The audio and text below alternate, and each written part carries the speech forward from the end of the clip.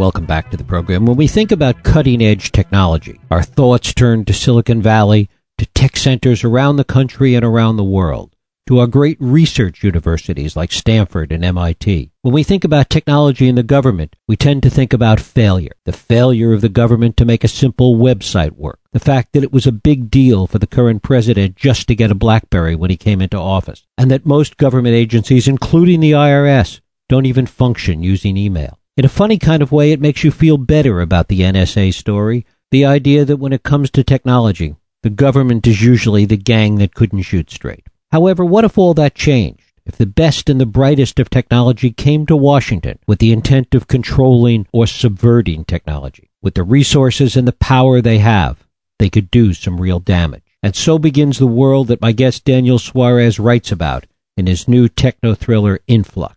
Daniel Suarez is the author of previous New York Times bestsellers. He's a former systems consultant to Fortune 500 companies. He's designed and developed software for the defense, finance, and entertainment industry. He's been a previous speaker at TED Global, MIT Media Labs, and NASA Ames. It is my pleasure to welcome Daniel Suarez to the program today to talk about Influx. Daniel, thanks so much for joining us. Oh, thanks for having me, Jeff. Great to have you here. It is ironic that oftentimes when we think about the government with respect to technology, we do think about it in terms of failure and their inability to get it right.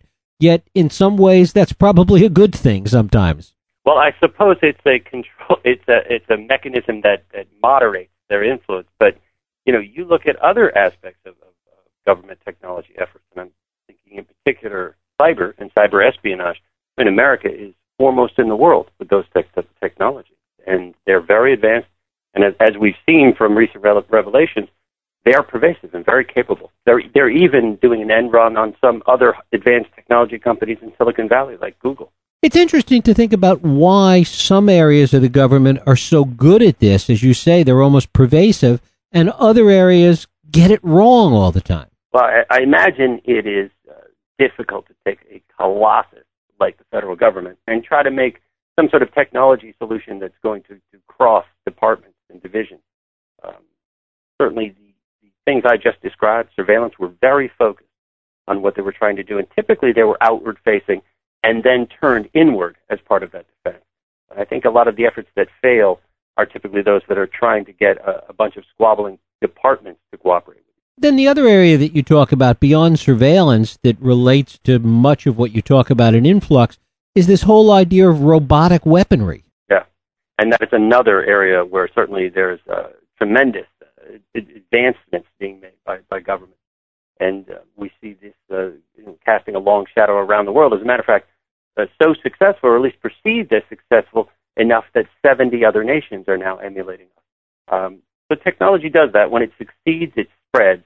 Of course, when it doesn't, it tends to die out rather quickly. There's a Darwinian selection in technology. One of the things that you deal with is this idea of the government trying to decide kind of what technology we should have, what technology we shouldn't have, what can we handle, what can't we handle. Talk a little about that. Yeah, well, that decision, this Bureau of Technology Control, that's the antagonist in my book, Influx, is basically feeling that they need to protect us from ourselves. This idea that human imagination is very dangerous and that they were created in the Cold War with the eye to protect the social fabric from rapid technological innovation.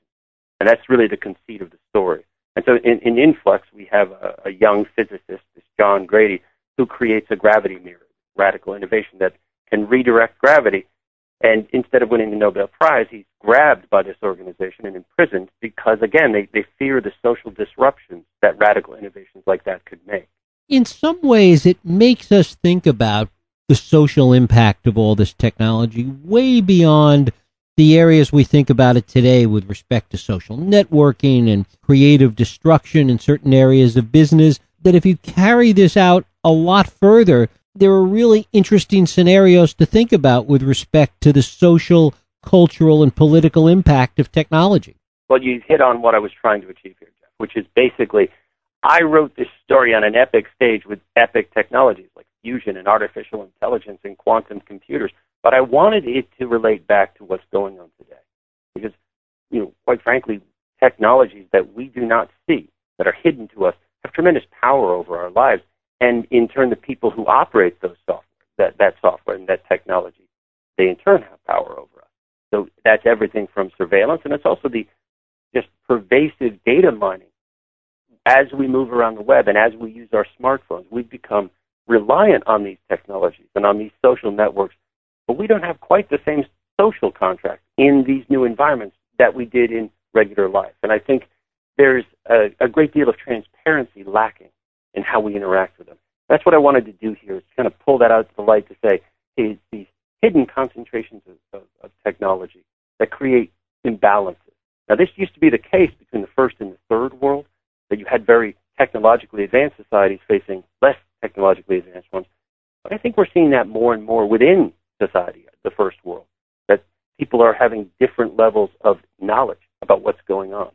And that can really tilt the playing. In many ways, it goes beyond transparency. It also addresses the issue of complexity, because as this technology becomes more advanced, even some of the stuff like our smartphones today, people have less and less of an understanding of what makes it tick. Well, absolutely. I mean, you're carrying basically a small computer. And of course, as these devices get to the point where you can't take the battery out, and it's connecting to your social network and pinging back to all sorts of networks, it calls into question, who the device is working for. Is it working for the companies that you bought it from? Are you fully in control of it? And it's that level of complexity. We sort of ride technology now as opposed to using it. And that is an issue I definitely wanted to explore in this book. And again, what I try to do in my books, and if I have a brand, it is this. I'll take fairly nuanced, complex technological issues, and I'll try to explain them through entertainment. I'll try to go through a thriller, for instance, and make the technology very authentic, very realistic. But hopefully, as you're reading that entertaining story, you're starting to pick up some of these things so that later when you see the news, you say, hey, I heard of that. And that's actually a real thing, really? And then hopefully you understand the connection. Because, again, it takes a great deal of keeping up to date on technology to really fully grasp what's going on and how radical the changes are. Given how pervasive and the corrosive impact of fear in our society today is there a danger in amping up the paranoia too much? Not just in the context of your books, Dan, but overall, the degree to which people become too afraid, too paranoid about technology, and what the negative impacts of that might be. Oh, I absolutely think so. And let me just say that in this book, as in my others, a lot of times I'm portrayed as a doomsayer, but people who actually read my books know it's quite the opposite. For instance, in Influx, what I'm talking about is the need for open exchange of ideas, and that really our best hope is an exchange of ideas and constant incremental change as opposed to digging in. Now, it's not like the BTC doesn't have an historical precedent. If you look back, let's say, to the third Roman Inquisition in 1600, the church of that time was trying to stop the spread of the printing press. They didn't want a free exchange of ideas. They were trying to stop the telescope so people couldn't look into the heavens.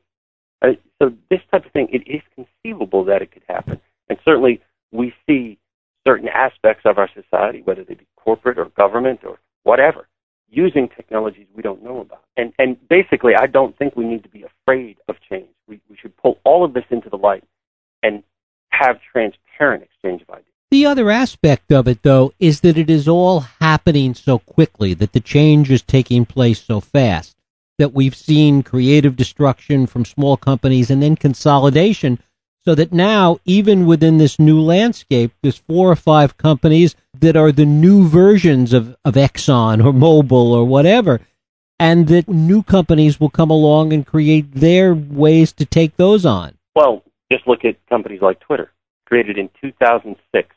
And what's their valuation? It's probably almost equal to something like GM at this point.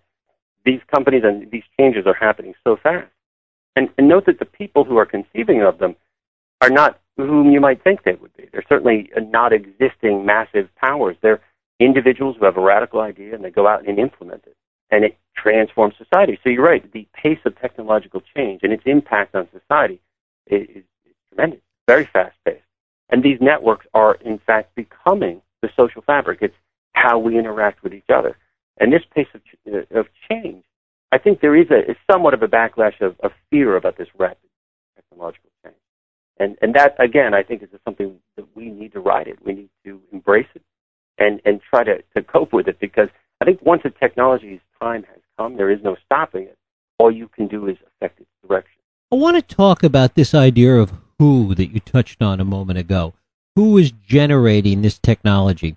Because it's become an interesting issue here in the Bay Area, and I think it goes to some of the broader things that we're talking about, that many of the young people, and most of them are young, that are coming up with these radical ideas that you talk about, are people that are not thinking about, they're not trained, they don't come from the world where they think about the broader social and cultural or political context.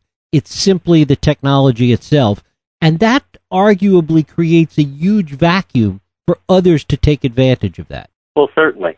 Although, you mentioned young people. I recently read a study, and I'm trying to remember where it was from, but basically these researchers set a challenge. They took basically straws and a couple of materials, and they presented various groups with the challenge of, the first group to stack these items to the highest wins.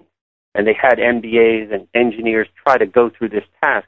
And what they found was that kindergartners did the best job of it because they were so willing to experiment. They had no preconceived notions. They just tried and failed repeatedly until they got it right. And I think that's where young people, they just experiment with this stuff. And that's how a lot of these combinations come about that suddenly turn into something big. And that, I'll give you a good example. The cell phone was around for a long time, and it changed things a bit. But it's when it combined with the computer and it became a mobile computer, suddenly that was a radical transformation. The combination of the computer and the phone into a handheld unit just amped up the change level radically. And of course, it was the rapid adoption of this device by young people and their concepts of how they could create apps to create whole other communities that accelerated it even further. So sometimes the technologies individually exist for quite a while, but it's when they're combined in new ways. And if I have anything as a brand, it's that.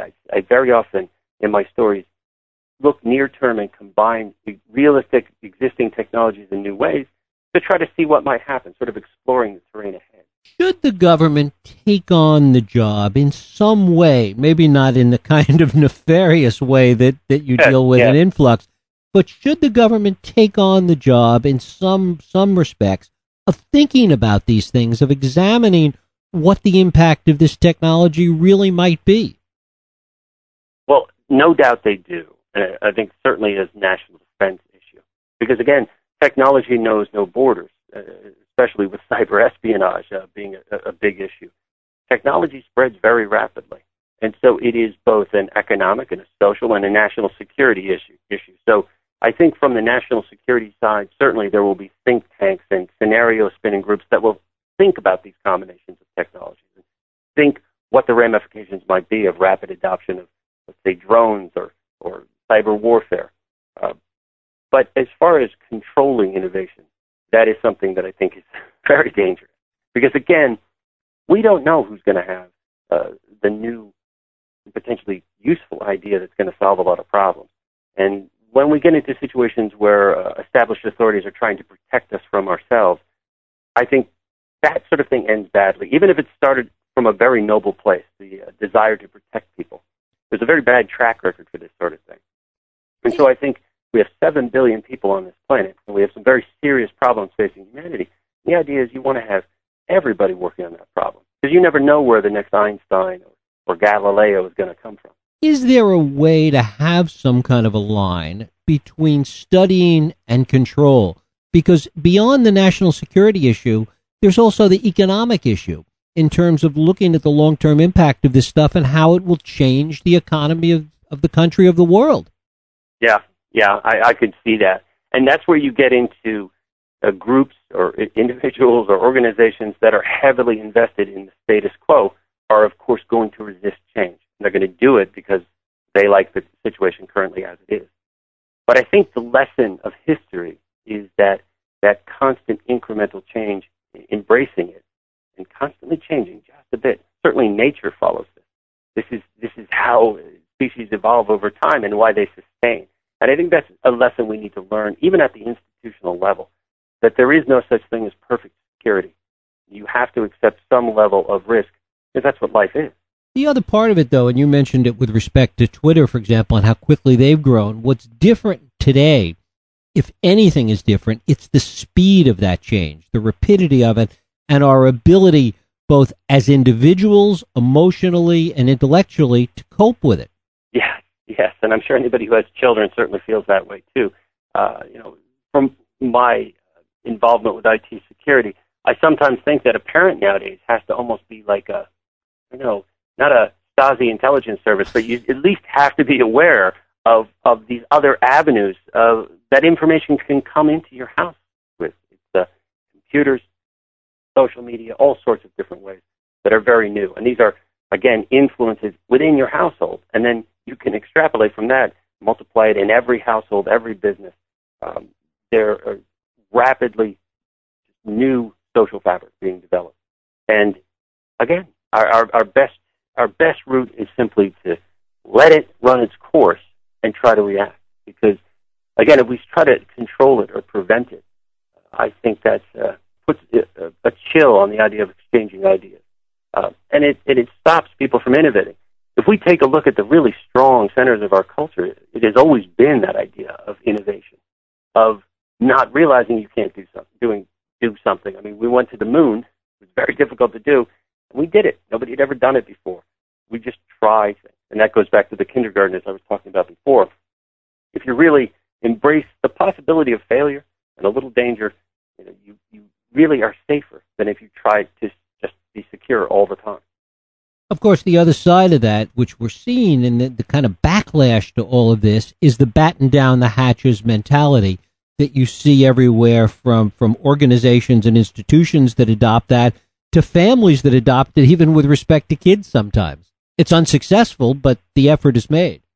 Well, if you take a look at history, for instance, I saw a diagram fairly recently. It showed the range, if you will, of children going back a century. And then you saw these concentric circles of this range of where children traveled unattended, shrinking decade after decade after decade, so that, in 1900, it was not at all unusual for children, 8 years old, to go 5 miles unattended, to do things, to do chores, to go to town. And whereas now it's hundreds of meters from the house. And you think about that, is life really that much more dangerous now than it was in 1900? It's just a different perception of how we live and basically what risk is. And I would venture to say that it's actually probably safer today than it might have been then. Mm-hmm. So why is it that we would perceive that we're in so much danger? Why is that, do you think? I tend to think it might be media, certainly sensationalism. I mean, we consume media, and now, of course, eyeballs, click through. All of that is worth something, and that, of course, relates back to technology. But I think it's also probably a bit leisure time. How we have screens everywhere constantly. So we're exposed to media even if we're sitting in an airline seat. So I think whereas in the past we might have been talking to each other or reading a book, we are constantly connecting to the whole through technology. And I think the race then is, of course, to get people to look at what you're putting out in media, and that means a bit of sensationalism. So, for instance, we generally have a feeling in this country that crime is out of control, and yet it's been dropping for years. And that's an interesting situation. But I do think that that's perception. I don't think it's reality. The interesting conflict, the interesting dynamic is that to the extent that perception becomes reality, how that artificial reality, that incorrect reality, runs headlong against technology and change and things that are dealing with absolutely the present. There's an interesting disconnect there. Well, okay, look at this. We have screens and instant access to information, and yet, like you said, that doesn't mean the information is necessarily good. And so that is another balance we're trying to strike. Because I'm sure all of us look at things that come through, let's say, an email or our social media networks, and we think, oh, wait a minute, that can't be true. I think we're starting to take things with more of a grain of salt. Because just because it's on the internet doesn't mean it's true. And yet we see countless times, even news organizations falling for things that have not been fact-checked simply because of the pace. Everybody's racing to try to be the first to say or spread some idea. And so, again, we would think that these always connected technologies would make it easier to have very accurate information spread quickly. But I always like that quote that said that the truth will still be trying to get its pants on while a lie goes halfway around the world. And maybe that's part of just the way we work psychologically, that we're still, in some ways, very primitive creatures using very advanced technology. I suppose coming back to what you write about in Influx, the question then becomes, to what extent does the government really understand these issues, and to what extent can they really act on them? Yeah, and I think that would be true of Silicon Valley companies as well. I mean, we have everything from Wall Street to technology to power grids, all of these very complex systems. And I could probably name a couple where there have millions of lines of code that even within a single company, there won't be a single individual who understands it all, much less how these systems interact with each other. So I think what we've got is a system that we barely comprehend. And of course, as you said, it's changing rapidly, and we're in direct competition with other countries and cultures and companies that are rapidly changing, and so that pace of change keeps accelerating. So that's why I think when I look at efforts to create a secure solution or a permanent security, I think that's an illusion. I think what we need to do is constantly be changing. That's our security. And accept the fact that some of our systems will be compromised, but you make them compartmentalized, again, much like nature does. So there's certain parts of our systems, whether they be data systems or financial systems or power systems, if they fail, the whole doesn't fail. The overlay to all of this, though, is artificial intelligence and where that brings us. And the more of that enters into the equation, the less we have control, and then it becomes even more than, as you say, just riding the technology. Yes, and certainly I think the issue with artificial intelligence is, first of all, that if you're talking about narrow intelligence, these let's say bots, then you see shades of this in things like search prediction with Google, autonomous vehicles, all sorts of things. Artificial intelligence is very much with us, not generalized intelligence that's our intellectual equal as generalized, but it is pervasive and it's all around us. A lot of our devices and machines, our automobiles, have artificial intelligence built into them. And one of the things that I really like to address in my writing is the fact that this is essentially a means to magnify the will of individuals. And I mean that simply that this. If you create an artificial intelligence, a narrow AI that's widely used, or let's say is roving around the web doing things, let's say trading stocks, it magnifies the power of an individual over the group. And so in some ways it distorts a democratic society because it magnifies the power and the decision-making and the influence of individuals over the group in general. And the reason I think we should be concerned about that is the idea of a democratic civil society is that you have all these separate minds with all these conflicting interests debating with each other, and generally that has served us very well because it's a good corrective. We don't go too far in one direction or another. And when you get into a situation where some small group has designed a system that is using AIs to magnify their influence, let's say on the group, or to set down strictures for how we deal with each other, let's say through a social network, that really distorts that conversation. And it's something I think we should be concerned about.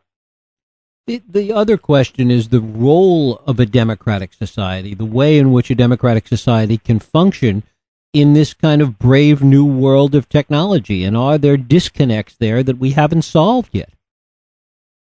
Yes, and that's why it probably surprises people that I say that we need to embrace this constant change, especially in light of what I just said.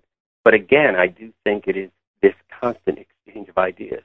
For instance, the idea that I just set forth there might be people who agree with that, they're concerned about it, and then they create a different system, a different social network that perhaps gets more adoption. So I think it's that constant iteration that we embrace. We never solve our problems per se, but we're hopefully solving different problems.